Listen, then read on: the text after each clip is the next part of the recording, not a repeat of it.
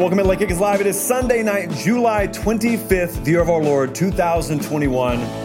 Jam-packed is an understatement to describe the show tonight. We're going every angle, and I respect, by the way, the multitude of angles that the bombshell story that we've all been talking about over the past week has. We're going to hit a bunch of different angles on this tonight. In that sense, it'll kind of be a unique show. It's going to be a jam-packed show, as jam-packed as we've had all throughout July. I can promise you, and I sit in a pretty authoritative seat to be able to deliver that promise. So we have the Texas-Oklahoma SEC angle. We've got the Texas A&M jaded sort of angle. We've also got the inevitable conference realignment angle. I have spoken to as many people as I possibly can about this over the past, what's it been since we talked, 72 hours? And so, yes, we're going to dive in very deep. That's not all we're talking about on the show tonight, though, and we thank you so much for watching. We've got a loaded live chat. We had our third most watched show ever the other night, in season or out of season. We don't say the O word. So thank you for that. October 9th is something we're going to discuss tonight. I've already told you how loaded week one is. We've already given you the huge marquee banner of why we love, which games we love in week one. But October 9th, I think it's week 7, week 8, something like that. That's the Saturday. That's the one to circle. If you can have no other Saturday off, that's the one to take off. I'm going to tell you why during this show tonight. Also, got several quarterback questions for some big programs, names you recognize, but I think questions that maybe you have right along with me. It's an interesting year in college football because you think you know who the finalists are going to be. You think you know who the favorites in every conference are, and you may, but yet you circle them. And there are legitimate questions on these programs. They are not immune to the same struggles that maybe some of your other programs have dealt with over the past few years. So I say all that to say, settle in. It's going to be a jam-packed show. Like I said, I try to give thanks anytime I can, and that means every show. Our Thursday show, based solely on word of mouth from you guys. Colin, correct me if I'm wrong. We paid $0 to promote it. Still haven't. Our marketing budget remains on the floor here. Was our third most trafficked show ever. As we sit here again, I want to stress in July, which gives you a little peek behind the curtain of what we expect when August and camp rolls around and when September and games roll around. Thank you so much for that. It is abundantly obvious, based on the correspondence I've had this week, in the inbox, also on Twitter, the DMs have been lit up. I think the most common feedback that we've gotten this week is a thanks for the way we do the show, which is validation. I appreciate when you say that because I appreciate the thanks, but I appreciate it because it validates that we're stacking the show the right way. And every time that we talk about, and it's mainly Director Colin and I and our crew, Noah and company down in Fort Lauderdale, when we talk about how we're going to format this show and stack this show, our goal at the end of the day is for you to watch it or listen to it and then say, it feels like I put this show together for myself. That's the goal. And a lot of your feedback, without being, kind of nudged by us, has been along those lines. So we really appreciate that. At Late Kick Josh, Twitter, Instagram, it is imperative that you're following those accounts because you lick your finger, you stick it in the air. It just feels like a breaking news sort of week's coming up. So at Late Kick Josh, Twitter and Instagram, lock in because, the pedal's on the ground now. From now through the national championship game, it's wall to wall. We are not taking days off. It's time to go. So let's hop right in. Texas and Oklahoma, the very latest. Like I said, it feels like it's going to be a breaking news kind of week. I expect this process, and that process being these two moving to the SEC, or at least making it abundantly clear they're going to, I expect all that to start playing out this week. This is not one of those stories, if you've been a casual observer, that you're going to wait 3 months, 6 months, 2 years on. It's not an NCAA investigation, in other words. There's a lot going on here. But imagine a world, I'm about to give you a quote in just a second, but imagine a world where we didn't have SEC Media Days last week. I thought about this a lot this week. A lot of you have DM'd me about this too. What if we would not have gotten the Houston Chronicle story, just to start it off here? Can you imagine a world where you go to work tomorrow or Tuesday, whenever this stuff really starts to snowball, and all of a sudden you're at lunch and you're driving back to the office and, you check your phone in the parking lot before you go in, and with no warning, Oklahoma and Texas are leaving the Big 12. They have informed them they intend on joining the SEC. SEC member institutions are about to vote on this tomorrow. What would that have done? A week before camp opens, what would that have done? It's still going to be huge, but at least we have a little heads up it's coming.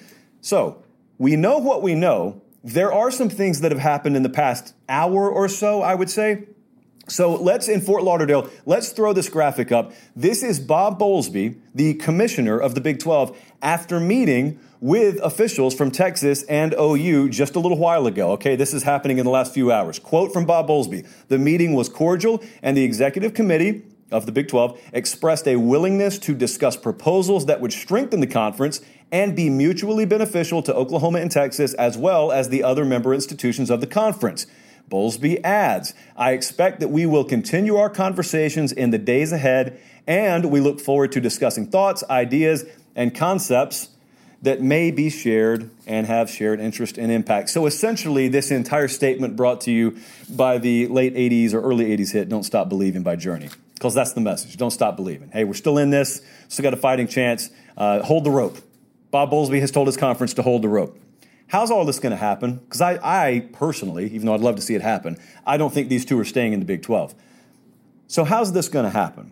A lot of you have asked me that. A lot of you are very curious. Well, the way we don't have a lot of experience in this, granted, but the way it probably happens is at some point, it seems inevitable, Texas and OU will inform the Big 12 of their intention to leave. They'll then start that process. Shortly thereafter, it appears you'll have a vote for the member institutions in the SEC.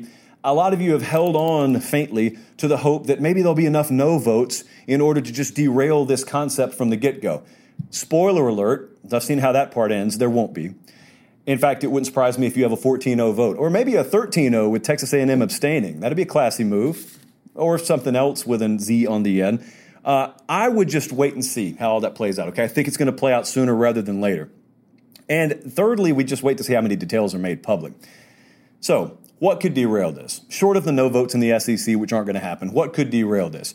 Because I am one that wouldn't mind seeing it derailed. I have made my statement on this, and I will reiterate it in just a couple of minutes. And as usual on the show, when I say something, I then have to circle back and tell you what I didn't say, because that's what the comment section's been filled with. How does this get derailed? Well, there are some people who believe political pressure in the state of Texas and or the state of Oklahoma could derail this. Based on, I think, the best reporting that's been out there, and then based on anyone I've talked to about this, specifically in the state of Texas, no one close to the situation out there believes that any of that is viable, only because the folks who are pulling the wheel here, holding the wheel and driving the bus, have had the proper political operatives, figures, etc., read in on this the entire time. So there is no one that holds the keys to this whole situation surprised at the last minute, swerve, etc. So I don't think that's going to happen. How could you derail this? If you're holding out hope, there's one interesting caveat here. If you want to make sure these two don't join the SEC, you obviously either have to have them change their mind and stay in the Big 12, or what if the Big 10 or the ACC were to step up? And you ask, well, Josh, how would you do that? What edge are they going to have over the SEC? The SEC has got more attraction. This is true. That just means you have to have a different edge. You have to have a different angle. And if I'm the Big 10, and if I'm Kevin Warren, clearly I'm not, but if I am, I'm looking and I'm saying, I've got to do something. It is so imperative that the Big 10 acts right now. It is so imperative that the ACC acts right now. But what edge could you have? Well, here's what I'm thinking. I'm thinking either you offer them equal to what the SEC is offering, which you cannot do. I mean, it is so huge for Texas for a recruiting pipeline alone to get in the SEC, outside of several other factors. But there's this one little caveat that keeps on hanging on the side of every argument that's made for this and every proposal that's made for Texas and Oklahoma to enter the SEC. Every proposal for the Horns and the Sooners to come in the SEC keeps reminding you that it is going to cost them a lot of money if they want to get out of that Big 12 deal early. It's going to cost them in the neighborhood of $150 million. And even in a cash-rich environment, the likes of which these two hang out in, yes, that's a lot of money. Well, I want to ask you this. If you're running things in the Big Ten, for example, and you're looking to think outside the box at the 11th hour in order to circumvent a hostile takeover of college football, which this is nothing less than by the SEC, I wonder if it would not greatly behoove you in the long run, commonsensically and financially, to just bite the bullet and make that the sweetener in your offer to try and derail this. If you're Kevin Warren and the member institutions in the Big Ten, what would you rather do? Would you rather offer to pay that $150 for him in exchange for getting him to the Big Ten next year? Or would you rather keep the cash in your pocket, watch the SEC print it with 8/10 of the major programs in America at their disposal inside their boundaries over the next however many years and end up losing on the back end? Like, how would that play out for you? So I would really, if you're trying to think outside the box, suggest something along those lines, because I don't know where the SEC stands on that. And I don't know where, in terms of litigation, that's going to go. But right now, that's the thing holding this up from happening next year, is it costs a lot of money when you're kind of hammered into those TV deals. It costs a lot of money to get out of them, those grant of rights deals, which most people have learned a majority that they know about this past week when it comes to grant of rights deals. But the feedback for all this has been mildly surprising to me this week. I thought when the news broke, most people in the SEC were going to be on board with it. Whether I was or not, I thought most SEC fans were going to be on board with it. And I did, of course, unscientific polls on my own social channels, but I've listened and I've got a pretty good feel of the pulse down in the SEC. I don't think a majority of the fans are on board with it. And so it's been met with a lot more resistance for the public at large than I thought most people expected. Now, that's not what's going to make the decision at the end of the day, but I think that's still a mild surprise. There is a large percentage of the SEC that's against it because they don't really see any added benefit. And I think that even if you're SEC or you are team logo first, you still do in some shape, form, or fashion care about the sport. And if you look at what this does to the future of the sport, you may not like what it means for college football. But also, there's been a lot of these two things in my inbox, my DMs. It's been, well, why would you be scared of Texas and OU to come to the SEC? I don't think fear is what's motivating any of the pushback. Not to be disrespectful, let me just assure you, it's not fear. It's no one shaking in their boots in Tuscaloosa, Alabama at the thought of the Texas Longhorns or Oklahoma Sooners entering the conference. I think there are other emotions. I don't think fear is one of them. And then the second, and this is so based in ignorance across the landscape of society, not just college football, that I won't pay it much mind, people suggesting that change is good. It can be. It can also be terrible. I could start this show at 2 o'clock in the morning next week. We changed the start time. Is that good? I don't think it is. But if you judge by the comment section of some of these videos, change is good, baby. No, change is not always good. If you are a pro wrestling fan, we try to mix in at least one pro wrestling metaphor per week on the show. Anybody who knows about the history of pro wrestling and the former territory days, if you're of a certain age, you remember Mid-South, you remember Crockett, you remember Continental, you remember all these different territories. And once upon a time, the name Vince McMahon in pro wrestling just meant the guy up in the Northeast. But then slowly but surely, everything got consolidated and it got bought up and it got eaten up. And then if you wanted to watch pro wrestling, eventually by the time I come along in the 90s, you got a couple options. And then eventually, bigger shark eats big shark. And then you got one option. And you better love World Wrestling Entertainment or else you're out. Well, I was out because I don't like the product. And so it really, really makes you look back and say, I wonder what those days would have been like when you had all kind of different territories. I just wonder in the future of college football, if we're 20 years down the road and the dust has settled, if you're sitting there telling a 15-year-old kid, once upon a time, we had something called the Pac-12 and the Big 12 and the SEC. It was still the predominant conference, but the Big Ten was huge, the ACC was huge, and now we have, I don't know, fill in the blank, whatever we have 20 years from now. I've told you my big concern on this is the letter C, or the letters SEC just become CFB, which I don't think is really in the best interest of anyone outside of maybe the Southeastern Conference and maybe not even the Southeastern Conference. Last little thing I wanted to mention on the Texas front before I move on here. As I said, there are several angles we want to hit tonight. Last little thing that I was thinking about. I'm very curious if the University of Texas understands what this life is like in the SEC. Not Oklahoma. Leave Oklahoma to the side for a second. I think they are perfectly conditioned to live this life. But I really wonder if Texas is ready to live that SEC lifestyle. You may think you are. Everyone thinks something, but until they experience it, they don't really know. And what I mean by that is it was almost preordained that when Texas walked around Big 12 circles, you had to hit one knee and you had to bow and you had to tilt that head down a little bit. Why? Because Texas just walked in the room. And I want to let folks in Austin know when you walk in the SEC, they say, welcome.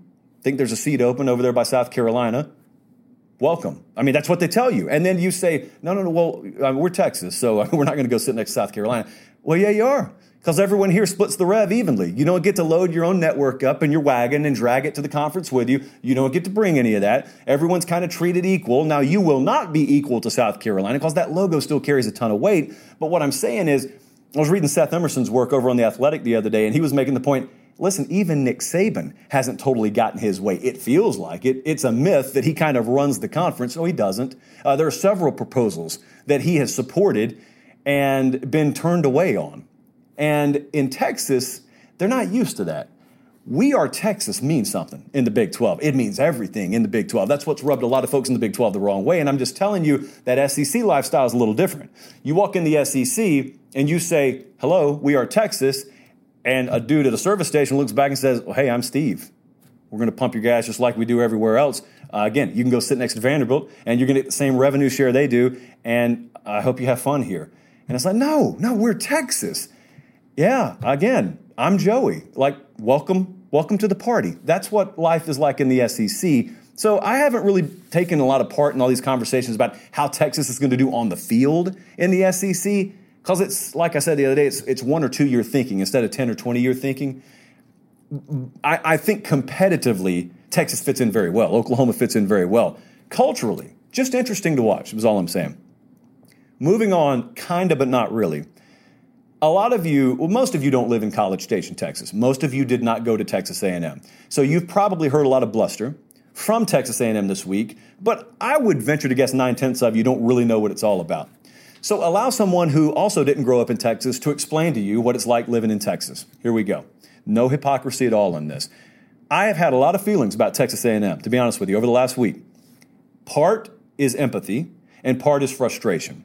So I'm going to explain both of them.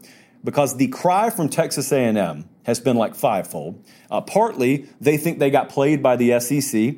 You could make a strong argument they did, although I've heard some folks push back behind the scenes and out front.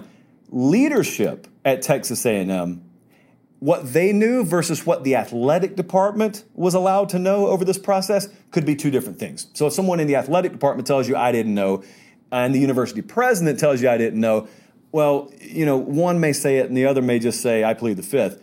My point is, even if you feel that way, I'll empathize with that. It's not cool, but it is cool. The SEC violated a gentleman's agreement. Pretty much they did. You can guess how much that's really worth in the long run. I think you and I both know the answer to that. But here's the crux of what's really aggravated Texas A&M. They were in an untenable position about a decade ago and long before that, and they looked around and said, what are our options? And they thought the best one, and they were right, was to leave the Big 12 for the SEC, and they did.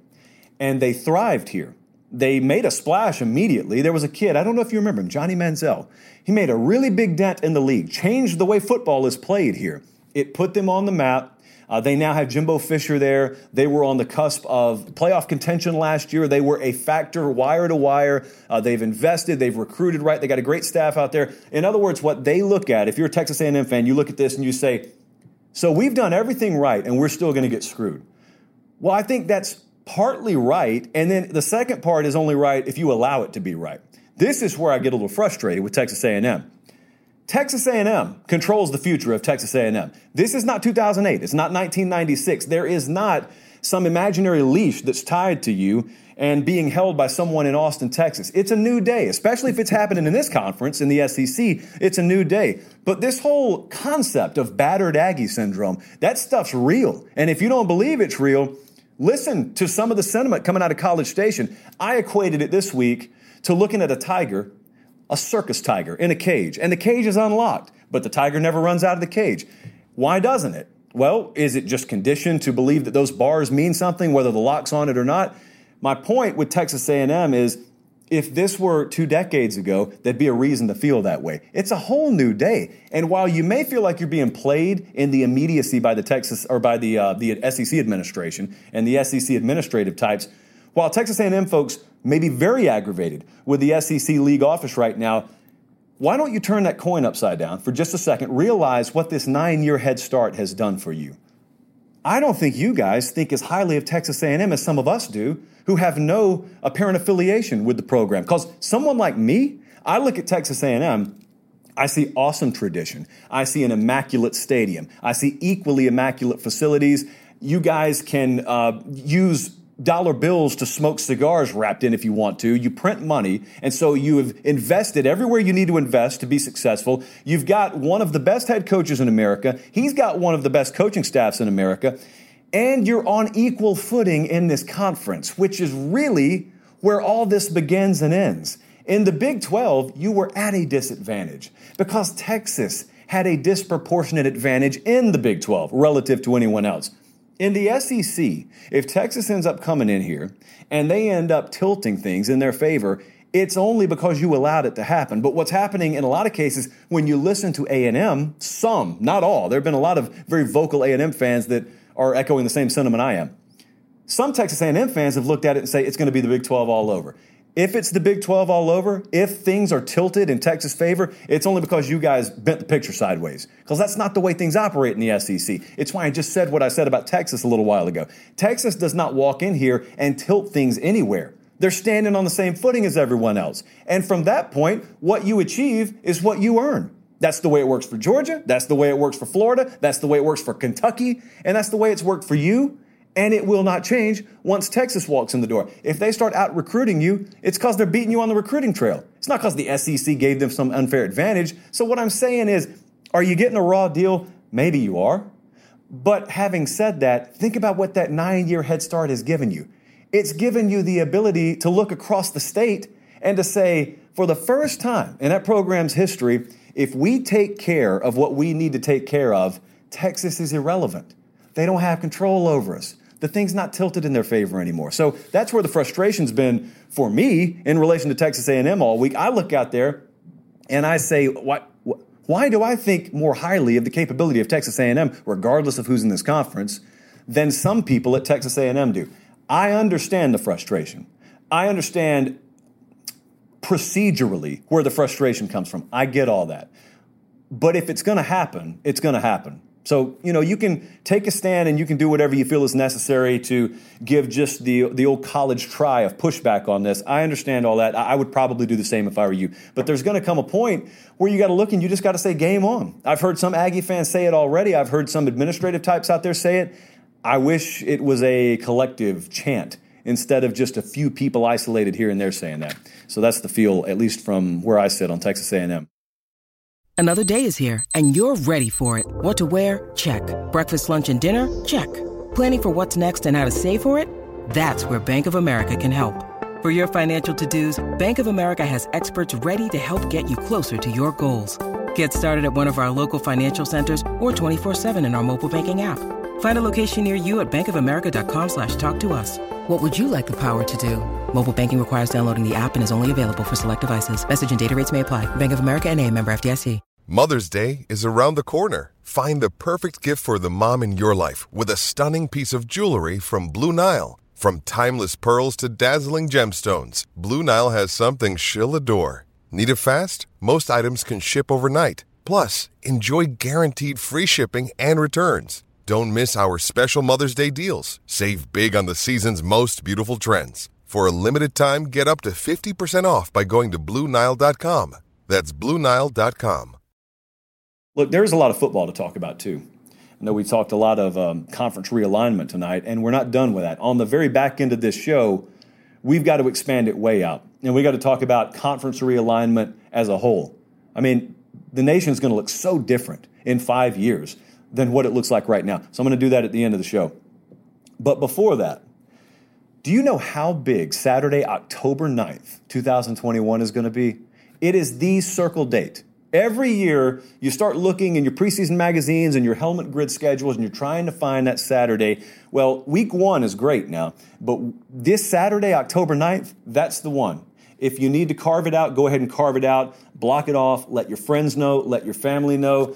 Check the wedding calendar. If someone is inexplicably being married on Saturday, October 9th, even if they're on the other end of this production currently emanating from Fort Lauderdale, Florida, even if they're associated with the show. Yes, you just got to distance yourself from those folks for October 9th. Now, you can make peace on the following Monday. But why am I talking about October 9th like this? Well, if we want to split the bill on Saturday, October 9th, to let you know how big this Saturday is, I'm going to show you the undercard, and then I'm going to show you the main events. The undercard would make, in and of itself, a very good Saturday. On the undercard, let's start with Georgia at Auburn, which is one of the biggest games in the SEC. It's already, for Brian Harsin, the third underdog spot on the schedule. They will have gone to Penn State. They will have gone to LSU. Well, then they got Georgia coming in there. I don't even think they've taken the bye week yet. So already a third really tough spot for them. It's also going to be the toughest true road test for Georgia all year. They've got Florida and Clemson neutral, and so they go to Auburn, and they're going to be a sizable favorite there, maybe even a double-digit favorite, which is rare, very rare in that rivalry. But JT Daniels on the road under some hostile environment situation. Let's just see how he performs there. Next up, Michigan at Nebraska. It could be a season turner for Scott Frost. I mean, that's one that I know internally up there. They circle all the time when they play that game, but that's one that's located on a specific portion of the schedule for Nebraska to where it could be, in some fans' minds, do or die time already. But for Michigan, too, this is the second leg of a back-to-back road spot. They go to Wisconsin, and then they go to Nebraska. And so where's Jim Harbaugh there? Because remember, they've already had Washington come in the first portion of the season. And that's week 2, I believe. And then they've got a trip to Wisconsin. They go to Nebraska. When you start talking about potential losable games there, well, that's also the territory that we enter for Michigan. How about Notre Dame at Virginia Tech? That is a third straight opponent for Notre Dame that's coming off a bye. And I think they have 6 total. There are 6 opponents in a span of 7 games that are coming off byes when they play Notre Dame. This is the third in a row. Yeah. So Notre Dame, third straight opponent off a bye. Also, I'm very interested for that week 1 game, North Carolina at Virginia Tech. If North Carolina wins that, so be it, the chalk held. But if Virginia Tech were to win that, how different does this game look, this Notre Dame at Virginia Tech game? Next up is LSU at Kentucky. Now, you may look at this when you say, what's the big deal with Kentucky? Well, it's not in and of itself a big deal. Kentucky's not going to be sitting there in the top 10 in all likelihood, but LSU could very well be a national factor by this point. Fan base certainly thinks they will be. And it's a schedule dynamic game. So LSU, don't just look at this game in a vacuum. Look at the week before, look at the week after. They do the LSU Tigers the week before Auburn, and then they go to Kentucky, and then they've got Florida the week after. Kentucky's got this weird string of games where the schedule dynamic comes into play every single week. We continue. Florida State plays North Carolina on this day. So again, we use the context of week 1 to frame up a potential game in week 6. Florida State plays Notre Dame in week 1. Notre Dame's like a 10, 11-point favorite. You expect the Irish to win. But just for argument's sake, if Mackenzie Milton is a lot more than a lot of you expect him to be, and maybe that Florida State team takes some quantum leap year 1 to year 2, or let's just say Notre Dame's not quite up to the par you expect them to be, and Florida State wins, well, they go off the radar for a little while. They play some games that aren't going to be on the national marquee, and then they reappear here in week 6. And this is a crucial 2-game stretch for North Carolina. They're playing Florida State, and then they're playing Miami the next week. Miami's got this day off, by the way. So you got that one. You got Arkansas at Ole Miss. Arkansas stretch at this point versus A&M, neutral site, at Georgia, and then at Ole Miss. So they're on the road 3 consecutive weeks, which should be illegal, especially in the Southeastern Conference, but I digress. Ole Miss is coming off a game at Alabama. So if the Rebels are surprise contenders at this point, and they could be that even with a loss to Alabama, very dangerous, very tricky spot there. And I put South Carolina at Tennessee only because those are 2 first-year coaches, and these are 2 programs that when you mention one to the other in the SEC East, they both are very quick to say, oh, they're not ahead of us. But both programs think it, and so both can't be right, and they're both in year 1 of a staff there. So those are interesting in and of themselves. But that's not the main event slate. That's just the undercard. Then we shift to the main event, and it gets really juicy. Those games I just mentioned are on the same day as Alabama plays Texas A&M, as Oklahoma plays Texas, as Penn State goes to Iowa, as Utah goes to USC. So you see some of the notables for each of these games if you're watching on YouTube right now. That Alabama-Texas A&M game is the late kickoff. It is not to be confused with late kick, of course, but it is an 8 p.m. Eastern showdown out there in College Station, and that's going to be one of the most raucous environments you could ever imagine. Both teams, now if you just go purely in terms of point spread, both teams will be favored to be undefeated at that point. And it's been 3 years now where Jimbo Fisher's taken on Nick Saban. In 3 years, they've been handled. This is the year they feel like physically they can match up. And also, you've got a lot of newness with Alabama. Quarterback, offensive line, wide receiver, offensive coordinator, you know all that. Running back. Having said that, they're loaded. But they go in there, and it's a situation I'm very curious. In fact, I'm curious with Alabama earlier than this if that offense is going to just go out on the road and hum along like it's supposed to, even with all those new parts, because this is not Xbox World. This is not fantasy world. It's real life. Real human beings have to execute that, and it's a lot easier said than done. Earlier that day, I would imagine the noon kickoff. We could try and do a twofer here, being out on the road. Oklahoma, Texas, and Dallas, equally as curious. I mean, the headlines write themselves, but I'm equally as curious for this one at the weeks before and the week after. So you got Red River here in week 6, but Oklahoma the week before goes to Kansas State. They're trying to avoid 3 consecutive losses to the Wildcats. And then the week after, they play TCU. Texas is at TCU the week before this game, and then they got Oklahoma State the following week, and that will be a rested Oklahoma State. So it's a 3-week stretch for both teams that will not make or break their season, but if you're talking playoff picture, that's very much in play here. And that's very much a 3-game stretch that could define your playoff fate. Penn State at Iowa, the potential record swings here alone are fascinating to think about. You could, of course, have 2 undefeated teams, and that would be a marquee Big Ten game at that point in week 6. But also, if you think about which team plays who before they play each other, there are multiple potential losses here. Give you an example. Penn State, they open at Wisconsin. They've also got Auburn at home in week 2. They will have already played Indiana at home.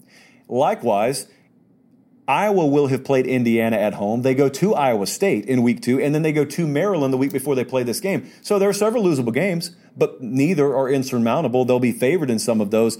That Penn State-Iowa game is going to be a huge, huge game in the Big Ten. And then the game that probably decides the Pac-12 South is I would imagine, late night game. I would imagine. These kickoff times have not been announced. How about Utah at USC? You could have the Pac-12 South on the line.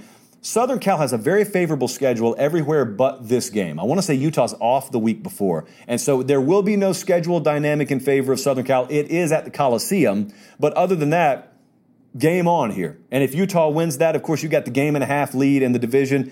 If I had to pick the Pac-12 right now, which I'm not, but if I picked the division winner for the South, I would lean Utah at the moment. That's where my mind is at the moment. And so this day, Saturday, October 9th, I feel like a carnival barker, Colin, but this is the day. If you want to introduce a buddy or a girlfriend to college football, if you got to get away one Saturday, if there is a drop-dead date, you just cordon it off and you go disappear in the woods and you watch it on your, whatever device you want to take out there. This is the day, Saturday, October 9th. We will know a whole lot by the time the dust settles on that date. Speaking of some of these quarterbacks that we've already named on this very show, I wanted to talk about several of them here just for a couple of minutes and ask some questions that I think you're going to hear a lot as fall camp opens. And we're right on the precipice of fall camp opening up. So I wanted to go around, got 4 names here that I wanted to circle and ask some questions about. Bryce Young at Alabama is obviously a guy we're going to talk a lot about during the season. That will be the starter at Alabama. I would like to know simply, will he be able to orchestrate their offense? You got so used to, last couple of years really, you've gotten so used to watching them in this machine-like fashion take people down. Last year's offense was as lethal as anything they've ever put out there. But if you think about Mac Jones and you think about the role he played, he was an assassin now. Mac Jones ends up being the best quarterback who's come through there, but Mac Jones had proven commodities around him. You knew who Najee Harris was. You knew, for example, who Devontae Smith was. You knew all those All-Americans along the offensive line. You knew who Steve Sarkisian was. So this is not some prediction that they fall off a cliff. Far from that. What I'm saying is, unlike what Mac Jones had to do in already having proven commodities out there, Bryce Young has got to play an instrumental role in making the new commodities, proven commodities. Ajay Hall, for example, we saw him flash in the spring game. If he is a household name by December, it's going to be because of Bryce Young. If you've got John Mechie pushing for All-American status, it's because of Bryce Young. Jaleel Billingsley, if he pops on the national radar, it's because of Bryce Young. And so he's got to be a guy with newness all around him, including a coordinator that's got to orchestrate things like you would normally expect someone to have a few years of starting under their belt to do. At Alabama, they usually have the most talented quarterbacks in the country, so you can somewhat circumvent that, but it's still at the core of what you're looking at with Alabama this year. They open with Miami, and with Miami, Derek King, this one's really easy. You see this one coming from a mile away. I just wonder if the health of his knee allows them to implement their full offense, to run their full offense. I look at them, and I did not realize this when you start to do your research. If you just think about what Miami was last year, I did not realize in terms of efficiency, this was the second best passing attack in the ACC when D'Eriq King was healthy, and he got knocked out in the bowl game. So that's pretty much the whole season. But they were. Like, there's a really good foundation down there. And so you think about what all you have going for you this year. If you presume a healthy D'Eriq King, and I mean a guy that's able to do all of it, not a guy that's shining in 7-on-7, where you drop back and you just throw it and you don't really have a live rush in your face and you don't have to scramble east-west. You just do your 3, 7, 9-step drop, and that's it, versus what they're going to ask him to do. You've got Rhett Lashley there now. You have a full year and a half, if you want to call it that, under your belt with those two working together. You've got as good an offensive line situation as Manny has had in his tenure there as head coach. So you got a lot of elements that you need for success offensively, but it all hinges on the health of D'Eriq King. If he is there, and they, out of Miami, lead you to believe that he is, if he is there, well, all of a sudden, what does that do in that division? Because everyone's penciled in North Carolina as winning that division. I'm not telling you I disagree with them. What I'm saying is this question here, that could very well hold the key, because I've already told you one of our biggest circle games in the ACC this year does not have to do with Clemson. I would argue my biggest circle game in the ACC this year is that Week 7 game, where North Carolina has played 7 games in a row. They're coming off what will be a fight against Florida State. Meanwhile, Miami is rested the week before, and they go to North Carolina. So UNC's running off 7 games in 7 weeks. Miami's rested. They get to go up there, and you could have division on the line. I mean, that's a very big game. In no shape, form, or fashion is that some 13 or 14-point spread. It's going to be a really hotly contested game. Health of D'Eriq King, obviously, at the forefront. How about C.J. Stroud? That's the name that hardcore college football fans already know. Casual fans are going to learn the name because he's the starting quarterback in all likelihood at Ohio State. I wonder how ready he is to lead them from Bell 1 at the caliber that you expect Ohio State's quarterback to lead. Because this is not a situation at all where you look at a guy and say, boy, he's going to have to shoulder a lot of the load. I mean, he's going to have to drag the rest of that offense across the goal line with him every week. No, they've got racehorses everywhere. It is a ready-made offense. It is a sports car that just needs someone who understands how to steer and keep it between the lines. Well, C.J. Stroud is more than that. He is a supreme talent. He's a former 5-star guy, and he's not a true freshman either. So he's been there, and he's the guy in all likelihood that wins the starting job. I wonder about the intangibles, is what I'm telling you. I wonder, when we watch the Minnesota game in Week 1 and the Oregon game in Week 2, is it a situation where you're watching and then you go to the Buckeye message board afterwards, or you listen to the call-in show afterwards, and maybe Ohio State's even won the game, but the callers are saying, man, we're still easing him in, though. Is it that? Or is it all systems going, all the intangibles are there, and you got the poise and the pocket awareness, and he's making checks at the line of scrimmage. You got the situational awareness. All of the intangibles from day one. It's unlikely. It's unreasonable, but it's not impossible. I wonder if he's going to look like that. Because if he looks like that, then early on, you're looking at Ohio State, and the only other question I would have is, how have they had to win games early in the year? Because secondary is a huge question for them. Has to be. Even the most optimistic of Buckeye fans have to look, knowing what wasn't there last year, and say, we got a ways to go. Even if I believe the practice reports, I got to see it with my own eyes. Does he have to win a shootout early? That's why I'm asking these questions. Because if they house Minnesota, if it's 38-14 at the half, well, that's not a big deal, and you can afford to bring him along. If you got 38 on the board, probably ain't bringing much along. He's probably there. But if it's 31-28 at the half or midway through the third quarter in that Week 1 game, and you're having to have him win one early on, inferior opponent, but it doesn't matter. You got 2 quarters of ball to play. Doesn't really matter what the point spread or power ratings tell you. I wonder if that's the kind of game they may have to win early on. If they do, that's the best shot you probably have at clipping Ohio State in conference. And the last one, and this is one that's going to be a fight in camp. The closer you get to LSU, though, the more they would lead you to believe Max Johnson has the edge in that quarterback battle. Now, I myself lean that way, but I also trust our folks on the ground at LSU. And, you know, they haven't led us wrong before, and so they have a pretty good feel that Max Johnson's the leader in the clubhouse there. It is imperative to me with LSU, even more so than other teams this year, that players take ownership of the 2021 version of LSU. Because a lot of the issues that you heard whispered about last year, those things are rectified when players take ownership. All the best teams, when you listen to coaches at the end of the year, this is a common theme. It's a common refrain. It is that About halfway through the year, 3/4 of the way through the year, I realized I could take my hands off the wheel. The players had it. You still got to make practice schedules every day. You still got to implement game plans, but the players are really what the DNA of this program was this year. That's what LSU needs to be this year in order to maximize the potential. Well, a big part of that is figuring out your quarterback. Ideally, you would like your quarterback to be one of the alpha leaders on the team. And here's what I'm looking at, and here's what I'm asking with LSU. It won't be the last time you hear me say this. When they get into fall camp, it's Miles Brennan and it's Max Johnson, and you got varying degrees of opinion, 60-40 one way or the other, who wins that job, maybe even 70-30 at this point if you talk to LSU fans. But my point is, even if Max Johnson ends up winning that job, how convincingly does he win it? Is it a week 2 decision where it's so convincing that Ed Orgeron doesn't see the need to continue that? And more importantly, the team is letting you know that Max Johnson has won this job, which tends to happen in camps. Coaches a lot of times will tell you, I thought the guy had won the job second day in camp, but the team needed to see it. Well, how quickly does the team see it one way or the other? If it is Max Johnson, how quickly does the team see it in the fall? Because that could go a long way to answering the question of whether LSU has that ceiling or has the potential to reach that ceiling. Because otherwise, man, if you start off hot and if Max Johnson's the guy and those kinds of questions are answered, you're not talking about the threat for multiple losses, 5 losses, 6 losses. That stuff's ancient history with LSU. The worst cases, in other words, are ancient history. If Max Johnson starts off hot, you're not asking those questions anymore. What you're asking is, are they going to be undefeated when they play Bama? Are they going to have a minimum of 1 loss when they play Bama to where that still decides the division?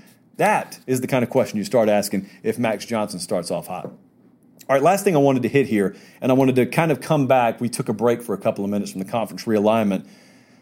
But conference realignment is here. It is imminent, and I don't think there's any doubt about that. From sea to shining sea in college football, the headlines and rumors over the next week to month in college football will be incredible. It's why I have stressed, make sure you're following me on Twitter at LateKickJosh, because we don't have a show every hour of every day, and I can guarantee you there's going to be a whole lot to talk about. It's not an if, it's just a matter of when. Now, the $1 million question, or $150 million question if you read the headlines, is who's going to end up where? Let me tell you now, as I said earlier, there is no skill in that. That's like trying to predict where the debris in a tornado is going to land. You just wait till it lands. Even the decision makers, even Greg Sankey, even TV executives, Bob Bowlesby and the like, university presidents, they don't even know. And guys, in a lot of cases, they're the ones whose signatures will be needed on the forms when all is said and done. So there's just a lot of wait and look over both shoulders and wake up at 3:30 in the morning and check the phone to make sure nothing's happening. That is the life of a college football executive over the coming weeks and months. And I know they make a lot of money, but I want you to think about how chewed down to the quick fingernails are if you're an athletic director, or maybe you are a TV executive, but especially if you're a conference commissioner. Can you imagine this lifestyle right now? Because think about, at varying degrees, where you're at and what you're on the hook for. You've got coaching salaries that you're on the hook for. You've, of course, got infrastructure projects. You've got facility upgrades. And in some cases, you've got university debt that you have leveraged loans for against your future TV money that now all of a sudden you're finding out may not come to the degree that you thought it would. And it's all changed over the past week. If I were to have walked on this show 1 week ago, Colin, if I were to have sat on this show and I would have led it with, I got a prediction for you. By the end of SEC Media Days, the headline will have nothing to do with any team currently in the SEC. It's going to have everything to do with Oklahoma and Texas joining the SEC. You would have had me fit for a straitjacket. I would have been in the nearest padded room, which goes to show you should never laugh at predictions, first off, because the craziest ones sometimes end up being the ones coming true. And secondly, Bob Bowlesby was completely blindsided by this. There are many powerful, influential people in the Big 12 and in college football, in College Station, Texas, to be included, that were blindsided by this. So it changes that quick. So that's what this next month or 2 months are going to be like. So I'm just warning you, get ready for it. But the conference realignment proposals that I've seen floating around. I haven't really participated. I've seen a lot of you guys send me your best graphics, and you've told me, well, I think if these two teams come to the SEC, this is what the division should look like. And then others say, no, we should go to the quadrants format. Well, who's going to move to the Big 12? Well, who's going to the Big 10? There's no skill in it. There's no skill in it. So here's what I think I do know. I don't think there is any shot that when all the dust settles, we have 4 legitimate super conferences. Here's what I didn't say. What I didn't say is we don't have enough teams to make up 4 super conferences. Call it 16 apiece. I'm not telling you we don't have enough teams. I said legitimate. We don't have enough teams for 4 legitimate super conferences. Do you understand how much oxygen is sucked out of the room with an SEC that consists of already the big boys that are in there, and then all of a sudden you've got Oklahoma and Texas, which completely renders one Power 5 conference irrelevant on the national stage. And then also, what are we looking at? Are we seriously going to measure the SEC equal to other conferences at that point? No. And so you don't have legitimacy, what I'm saying, in 4 super conferences. You could have all the teams out there. You could go raid the Mountain West and the AAC. You could do that, but it wouldn't be viewed as legitimate, which stands to reason is why you walk in and you demand at least in many at-large spots in a playoff coming up as you do guaranteed spots. Makes a lot more sense now. But the other question I have, which is why there is no skill in predicting this, is who told anyone the SEC's done expanding when they land Texas and Oklahoma? Nobody. Nobody told you that. Nobody told you a super conference just has to be 16 teams. It could be 20, it could be 24. And if they have other big-time brands knocking on the door and they're already willing to up in the apple cart to go get Texas and Oklahoma, who's to say they don't say yes to 2 or 3 more marquee brands, at which point you've even further diluted the concept of having multiple super conferences. And while we're talking about conference realignment, I've seen a lot of proposals out there about the Big 12 and the future thereof that indicate, oh, Bob Bowlesby in the Big 12, well, they'll just go poach the best teams from the American Athletic Conference. Says who? I think some of you have revisionist history about what the Big 12 is minus Texas and Oklahoma.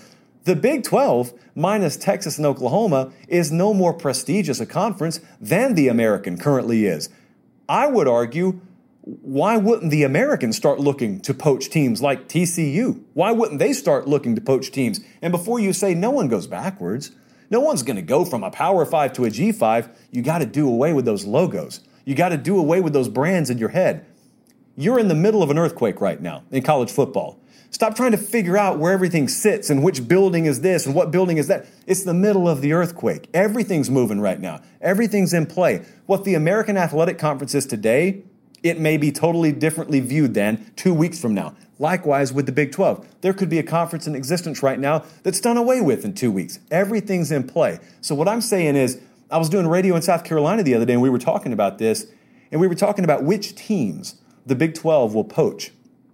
And in mid-sentence, and this is not smart, don't do this if you're doing radio hits, I said, you know, the more I think about it, and I'll just think this out live on air with you guys, I'm sorry, who says the Big 12's the one capable of poaching? Like, what attractiveness is there to go to the Big 12 at this point that there wouldn't be to just stay in the AAC? I want to mention more about that in just a second, because here is I think the biggest ripple effect that hasn't already been talked about a lot that's coming. This is going to have a massive ripple effect in the coaching market. And I don't think people are realizing it quite yet because we don't know how these tectonic plates are going to shift and settle eventually. But what happens if when all the dust settles, which I've said 15 times on the show tonight, what happens if when all the dust settles, the Pac-12 is 30% delegitimized? What happens if the AAC is completely blocked out and let's say they do have some of their teams poached? What happens, in other words, if one or multiple current conferences that we view and define as Power 5 are no longer that caliber after all is said and done? What happens to major coaches who happen to reside at programs that are in those conferences? I'll give you just a hypothetical here. What if the Pac-12 comes out on the wrong end of this? What does Mario Cristobal do at Oregon? Does he just stay there? What happens if the AAC gets gutted? What does Billy Napier do? After he's turned down multiple opportunities to have SEC jobs, wisely, I think, because he's been positioning himself to take the job he wants instead of just any job that comes along.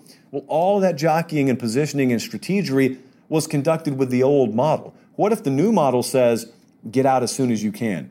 And you're looking around, there are several coaches. Matt Campbell at Iowa State who's taking Iowa State? If the Big 12 continues the implosion, what happens with Iowa State? So there are some big-time coaches out there that could all of a sudden be on the market without losing their jobs.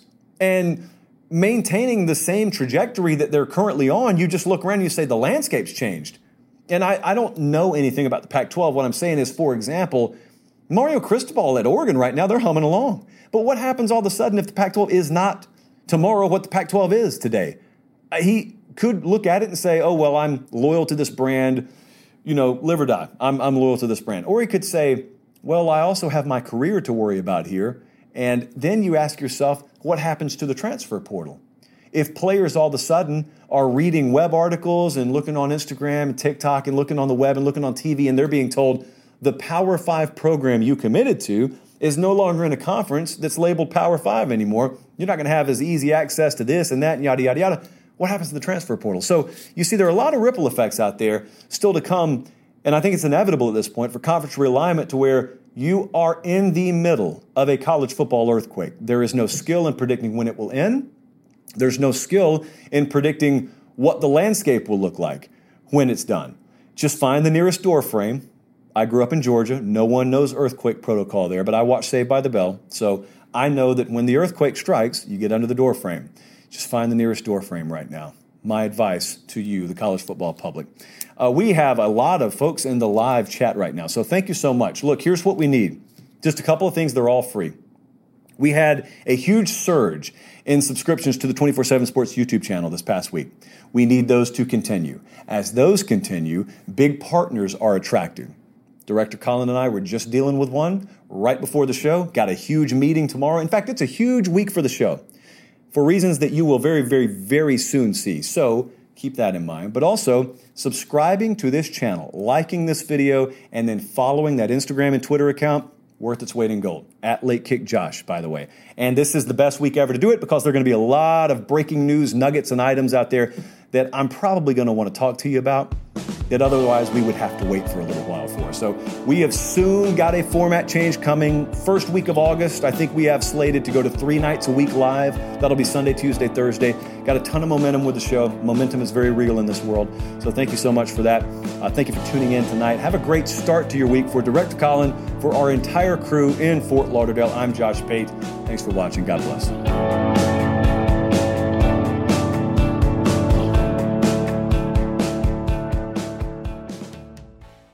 When you have sports mixed with your pop culture, along with humor and celebrity interviews, your earbuds are enjoying The Rich Eisen Show. Dan Orlovsky, are you still a Jaden Daniels is the best quarterback available in the draft guy? I think the 3 things that make it stand out for me are, number 1, I think his ball placement versus man coverage is the best in the draft. Every quarterback in the NFL is accurate. He's got the best on tape. Number 2, most transferable stuff to the NFL. And then I think the 3rd thing is pocket peace. Search for The Rich Eisen Show on YouTube or wherever you listen.